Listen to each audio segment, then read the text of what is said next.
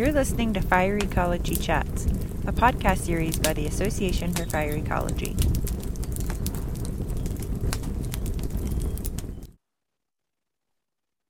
Good morning, everybody. My name is Bob Keane. I'm the editor of the journal Fire Ecology.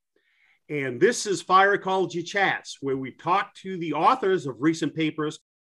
And today, would like to introduce you to Matt Thompson and Kit O'Connor here to talk about the paper Potential Operational Delineations, New Horizons for Proactive Risk-Informed Strategic Land and Fire Management. So Matt, you want to introduce yourself? Sure. Thanks, Bob. My name is Matt Thompson. I am a research forester in the Human Dimensions program of the Rocky Mountain Research Station with the USDA Forest Service and part of the Wildfire Risk Management Science team. And Kit, how about you? Yeah, thanks, Bob.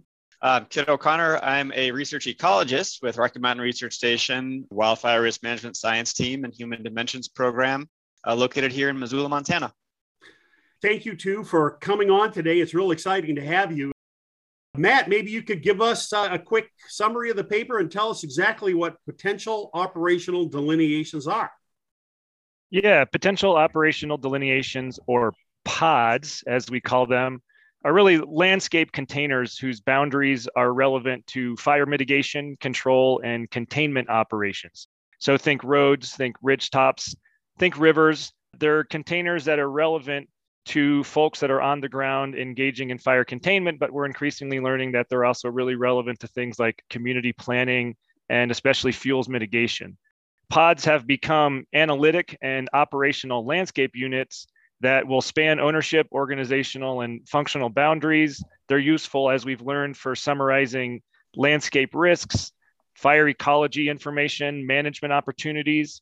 We're seeing that they're being used in the incident response as well as the pre-planning context to facilitate communication and coordination, kind of develop a shared language as well as a shared understanding of realistic opportunities, expectations, challenges on the landscape. We hope that they are providing some structure and some best available science to meet the intent of policy guidance and the cohesive strategy among other initiatives. Pods originated with the Southern Sierras of California almost a decade ago. It was very much a management-focused idea that I was very fortunate to be involved in as a researcher.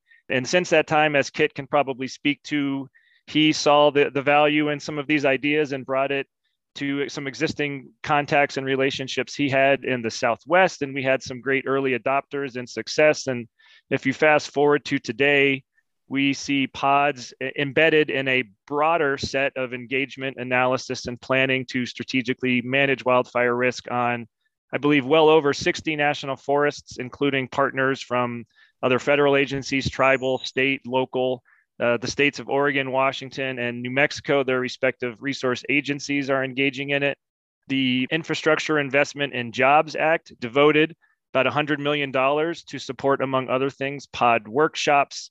It's been called out in things like the chief's letter of intent for wildfire. And most recently, the chief just released a report on the prescribed fire pods and is encouraging employees to leverage pods not only for incident response, but for fuels and vegetation management planning. So it's been somewhat of a whirlwind, but in the course of just under a decade, it's kind of went from a nugget of an idea that has expanded in many ways. We're kind of expanding the analytics that underpin it. We're expanding, really importantly, the social cross-boundary aspects, making sure it really truly is more inclusive and collaborative, not just an agency-centric process.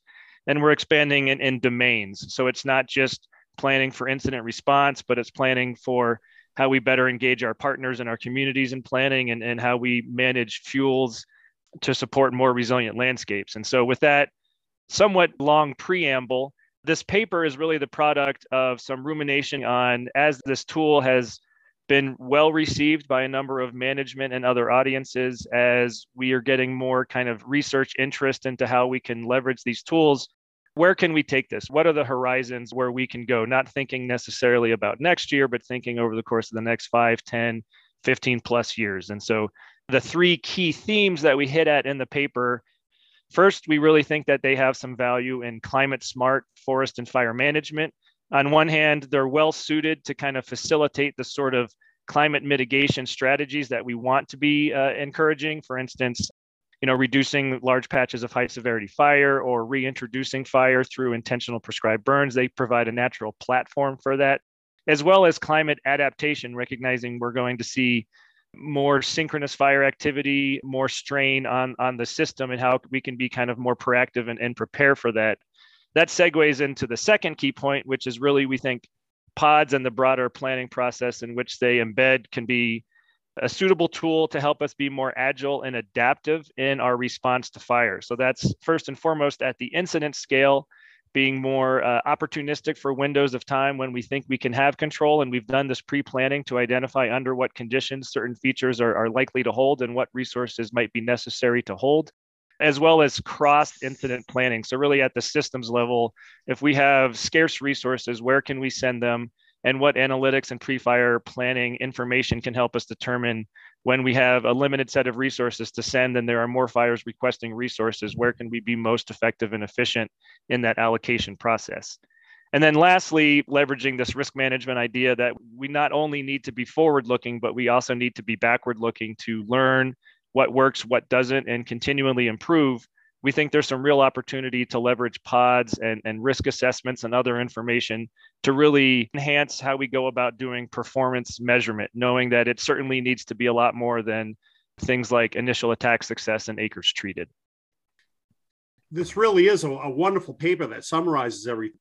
Kit, I have heard that this is being used on the ground quite extensively. Can you tell us about the things that you've used it for in fire management? Yeah. Obviously, Matt really did a great job of laying out kind of this broad picture and this vision of pods. And I think where the rubber meets the road with this product, and the reason why it really has caught on, is that it is a full engagement of the fire managing agencies and the fire managers themselves. Those who are actually making decisions, line officers, leadership within other agencies are involved in actually creating and identifying these networks of control opportunities. But then we also work directly with resource specialists and managers, foresters, hydrologists, people from all these diverse backgrounds that are influenced or affected by fire. And we make sure we get their input as well. And so the whole concept around this is that while there are these analytical tools that Matt alluded to that help bring kind of the best available information to decision makers, the decisions are actually made by those who come to the table. And so as this process has grown, what we've seen is more and more people wanting to come to the table.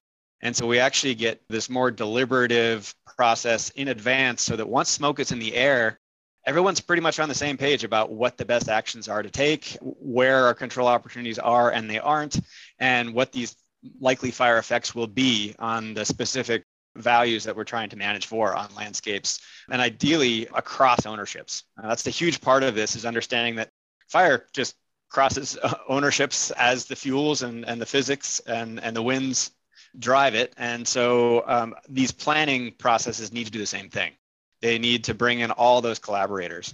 So when it comes to an actual fire season test of something like this, pods now is a significant component of what's called the Risk Management Assistance Dashboard, which is this kind of online clearinghouse for information used by fire managers as they're actively managing fires. It's kind of like a second layer on top of WFDS, the Wildfire Decision Support System of the United States, to provide some more kind of real-time, even really some more sophisticated science-based analytics to add an additional layer of information for decision makers.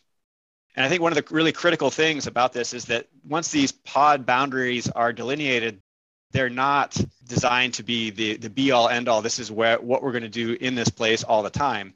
They bring a ton of information to one location so that as decision makers watch a fire progress or work toward managing a fire for a certain outcome, pods are a really great way to allow that to happen in a way that it's most effective and ideally leads to better outcomes.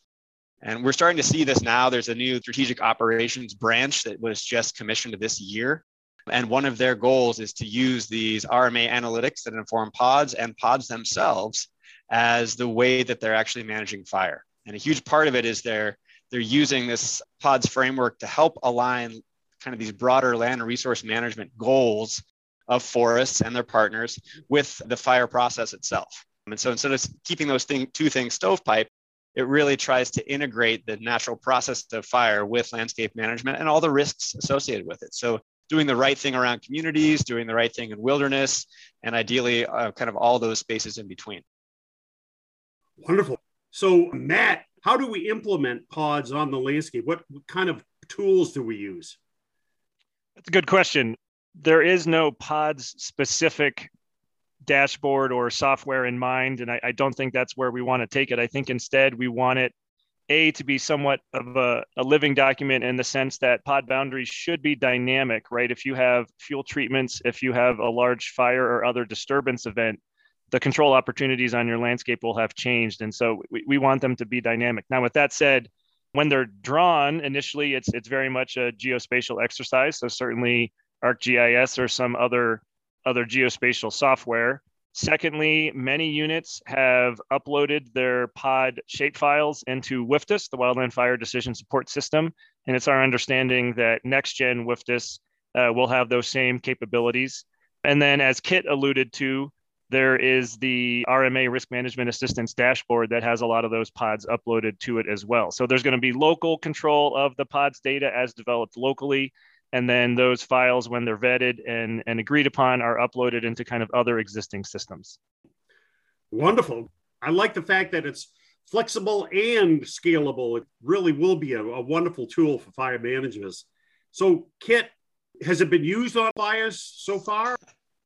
Yeah, and in the paper, there's actually a series of examples, but we can really expand upon that too. So going back to as early as 2017, was the first documented use of pods, specifically following kind of the strategic response categories that were identified in advance for how they wanted to manage fire within these basically fire containers on the Tonto National Forest.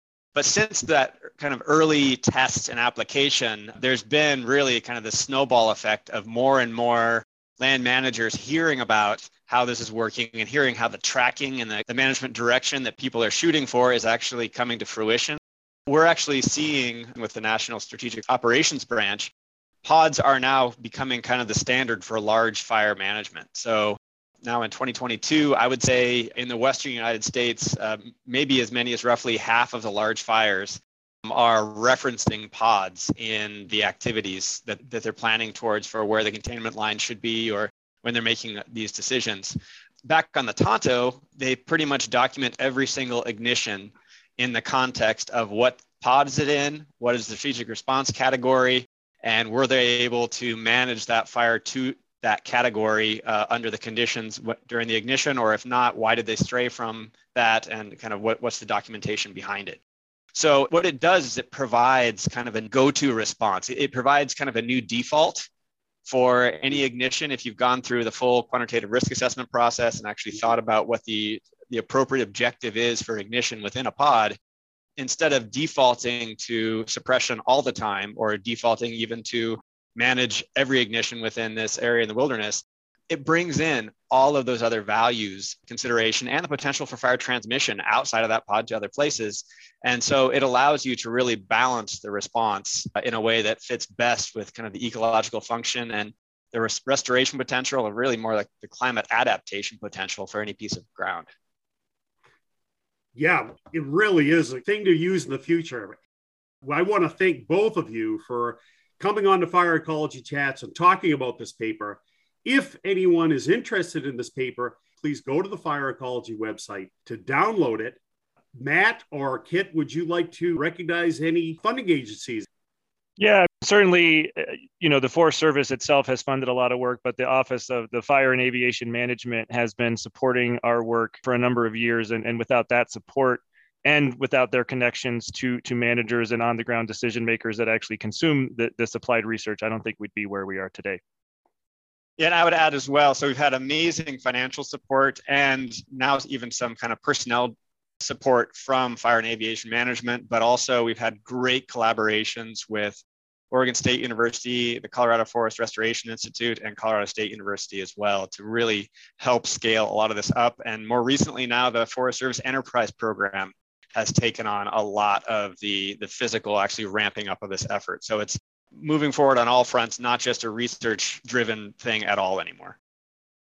Again, thank you both for coming on Fire Ecology Chats. We have been talking to Matthew Thompson and Christopher O'Connor. This has been Bob Keane. Thank you very much, and please read Fire Ecology.